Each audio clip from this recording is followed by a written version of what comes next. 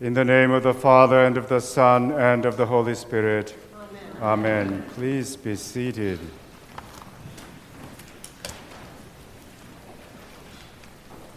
Good afternoon or evening. It's wonderful to be with you. What a joyful day it is. And this church is full again. I am so happy to see you. It's been a while. It's been a while. Any bishop will tell you that parish visitations are the best job of the bishop, and certainly is my best job, best part of my job. And I've missed it very much during COVID. And we were back doing it again in the fall, and then we had to stop for a couple of months in January and February. And I'm glad Mother Coswell has arranged. She sent me this email pleading that I should come because the people have been waiting 2 years to be confirmed. Well, I'm so glad to be here. I want to thank you for your faithfulness and steadfastness during this time to this parish community, to one another, and to Jesus in your journey of faith. Thank you. And before I begin, those who've been missing the common cup, the wine, Bishop Dici will be sending out a letter either today or by tomorrow, bringing it back on Palm Sunday. So, those who've been missing it, welcome. It is an option. Those who don't feel comfortable yet, Jesus is fully present in the bread or wine. But I'm looking forward to it. I've been missing it too. So in today's gospel story from Luke chapter 13, Jesus is on a journey of life, in which he is confronted by a life-threatening situation. Well, this is not the first time he has faced, his life has been threatened. If you remember, way back in the beginning, when he began his ministry declared his mission in the synagogue in Nazareth, you remember that? And when the townsfolk, his own kinsfolk, people who knew him, recognized him as this local carpenter's son, they tried to kill him immediately. They drove him out of town and tried to push him off the cliff. That's back in chapter 4 of Luke's Gospel. So ever since then, his life has been under threat from time to time. And he's been on his way, however, doing God's mission. And now he's 3 days' distance away from Jerusalem, the final place of his mission. And he's warned that Herod is trying to kill him. Herod is this puppet Jewish ruler whom Pilate the governor had put in charge. So Herod knew that he was not all that popular among his own people. So here was Jesus, whose fame was reached all over Jerusalem, all over Judah. And people are just crowds of people are following him wherever he goes. Of course, he's threatened. So he wants to have him killed before he reaches Jerusalem, his home territory.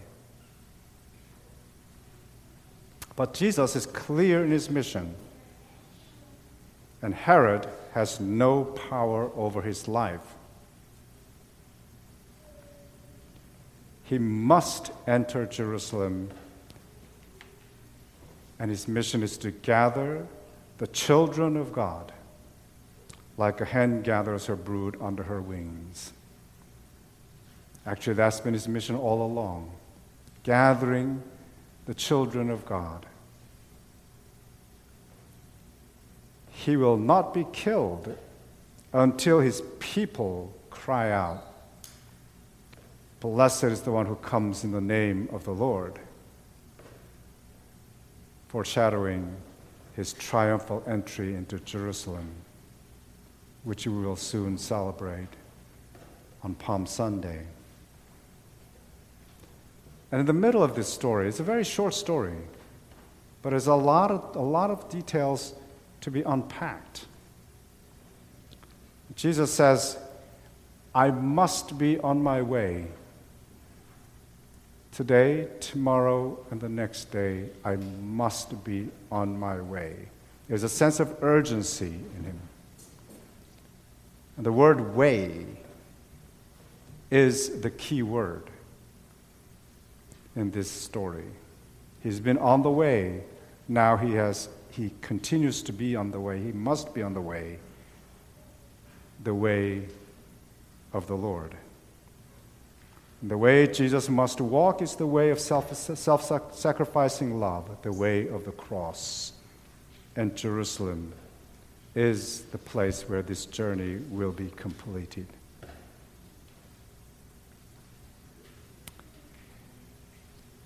Life is a journey, isn't it? Life is a journey in which we must often find our way and navigate our way through uncertainties and challenges of life.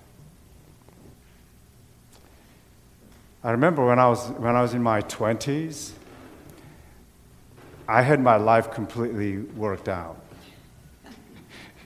Don't laugh. I had it all planned out and worked out.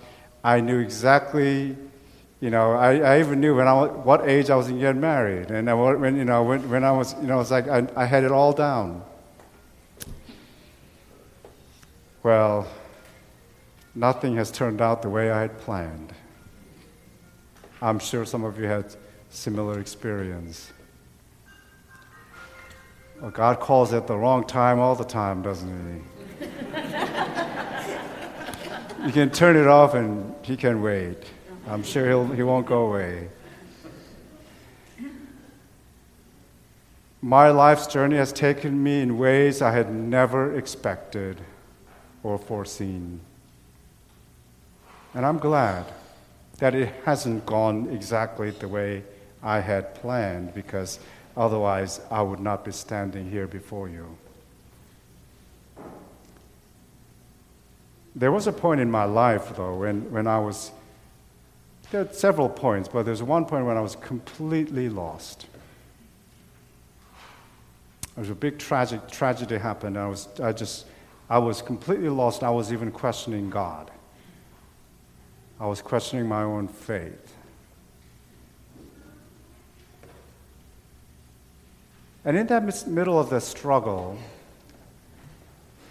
a spiritual mentor and wise old priest that I went to see, after a couple of hours conversation, he said two things. One, he said, Alan, I'm going to give you this scripture verse that I want you to think about, reflect upon, and pray on.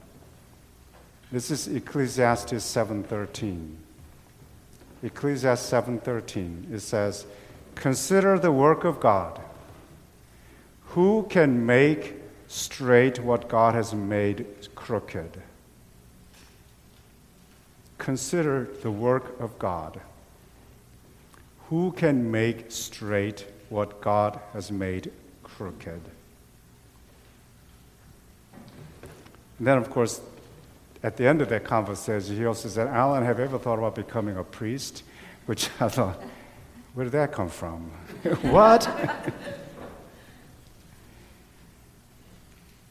But as I pondered upon this verse and reflected back upon my life, I eventually realized that I was not in charge of my life or control over my life all along, but God was. And it was because God has been in charge of my life, all the mistakes and failures and the pains that I experienced had chance to be redeemed and healed. If I was in charge over my life, very little would be redeemed, I can tell you. I learned that in all the uncertainties and pains of life, God's grace was working to redeem and heal all along each crooked corners of my life. None of it was a total waste, but opened the doors for a new way, a new door, a new perspective. And that is the only certainty I could hold on to. As we are coming out of the pandemic uncertainty with hope for a new beginning, life ahead is still filled with uncertainties and pain. There's still the uncertainty about COVID itself, about the future of our churches, about the healing of our society, the brokenness and the divisions, and conflicts in our civic society, about our future of our planet. And then there's a war in Ukraine. Whoever imagined? Who'd ever thought? I came across this image of Ash Wednesday service in the war zone in Ukraine. And in the image was this priest was imposing ashes on the people who were kneeling before him in the middle of the war-damaged rubble. I don't know whether it was inside the church or just outside church that was all damaged, but the people were kneeling it just clearly, there was rubble all around them, and they were still kneeling for the ashes. As I watched that image, the words, "Remember that you are dust, and to dust you shall return," just lifted out of that still photo and viscerally and deeply reverberated in my soul. I could only imagine what those words must have meant to those people. God's redemptive grace was the only certainty they had to hold on to. And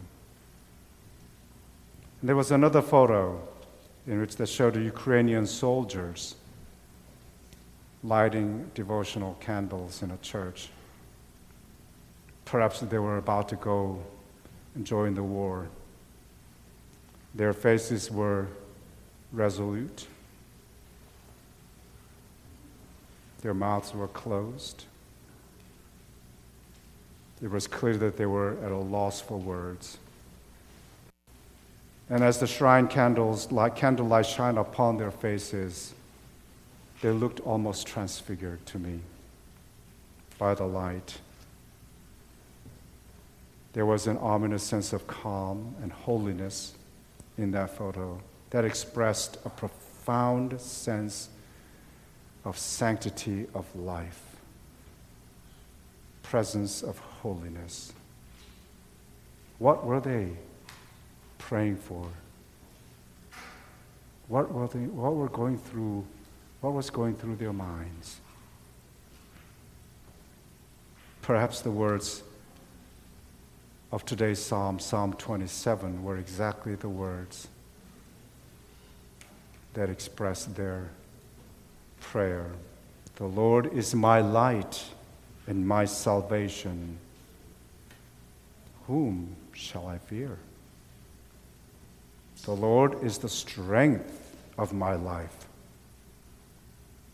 When evildoers came upon me to eat up my flesh, it was they, my foes, who stumbled and fell. Though an army should encamp against me, yet my heart shall not be afraid. Then somewhere along the way, psalmist cries out, "Show me the way, Lord." The way. Show me the way. The way of God that we are all yearning for is the way of peace, the way of love, the way of mercy, the way of forgiveness, the way of healing grace. And that is the only sure way of life for all humanity to thrive and flourish, isn't it? The war is not the way. Violence is not the way. But the war of self-giving love of Jesus Christ on the cross.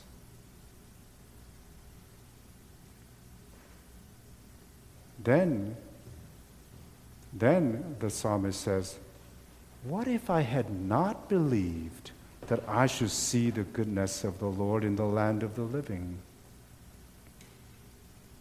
You know, he almost kind of wakes up and says, what would have happened if I didn't believe in goodness of God, God's goodness? What would happen? What if we had not believed in the healing grace of God in the midst of the pandemic? What if we had not believed in the justice of God in the face of so much violence and brutality and division? What if we had not believed in the holiness of God when the people's lives are being lost through pandemic and other violence? What if we had not believed in the redemptive grace of Jesus Christ on the cross when the world tells us that God is of no use? Where would we be now?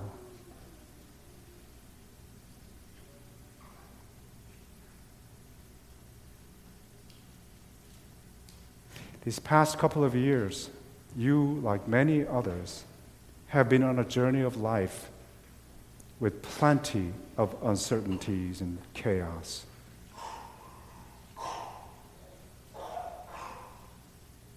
Through a struggling of interim period on top of COVID, you have remained faithful in your journey, trusting in the goodness of God, and called a new rector.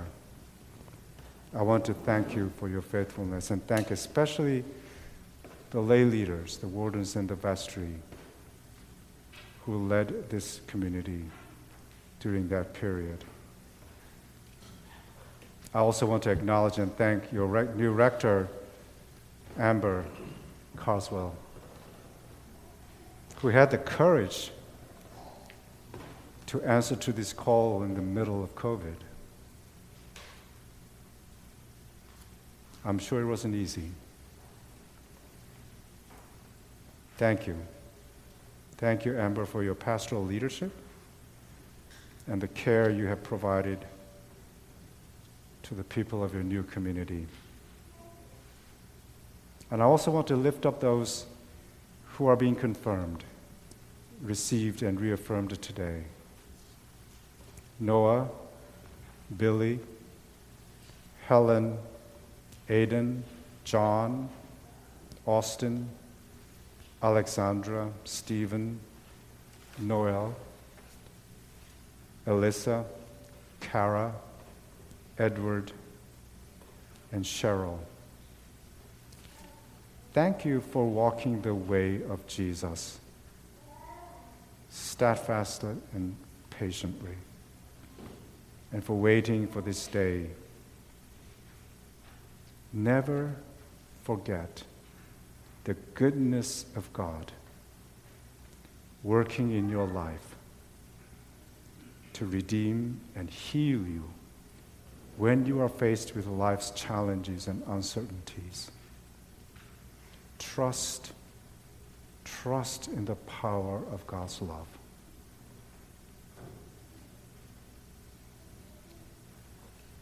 As I lay my hands upon each of them, I invite you all to pray with them and for the renewal of your own journey of faith and renewal of this parish community. May God bless you. May God bless you as you walk the way of Jesus, the way of love, together in this parish during this Lent, that you may rise to new life with joy and hope in his resurrection. Amen.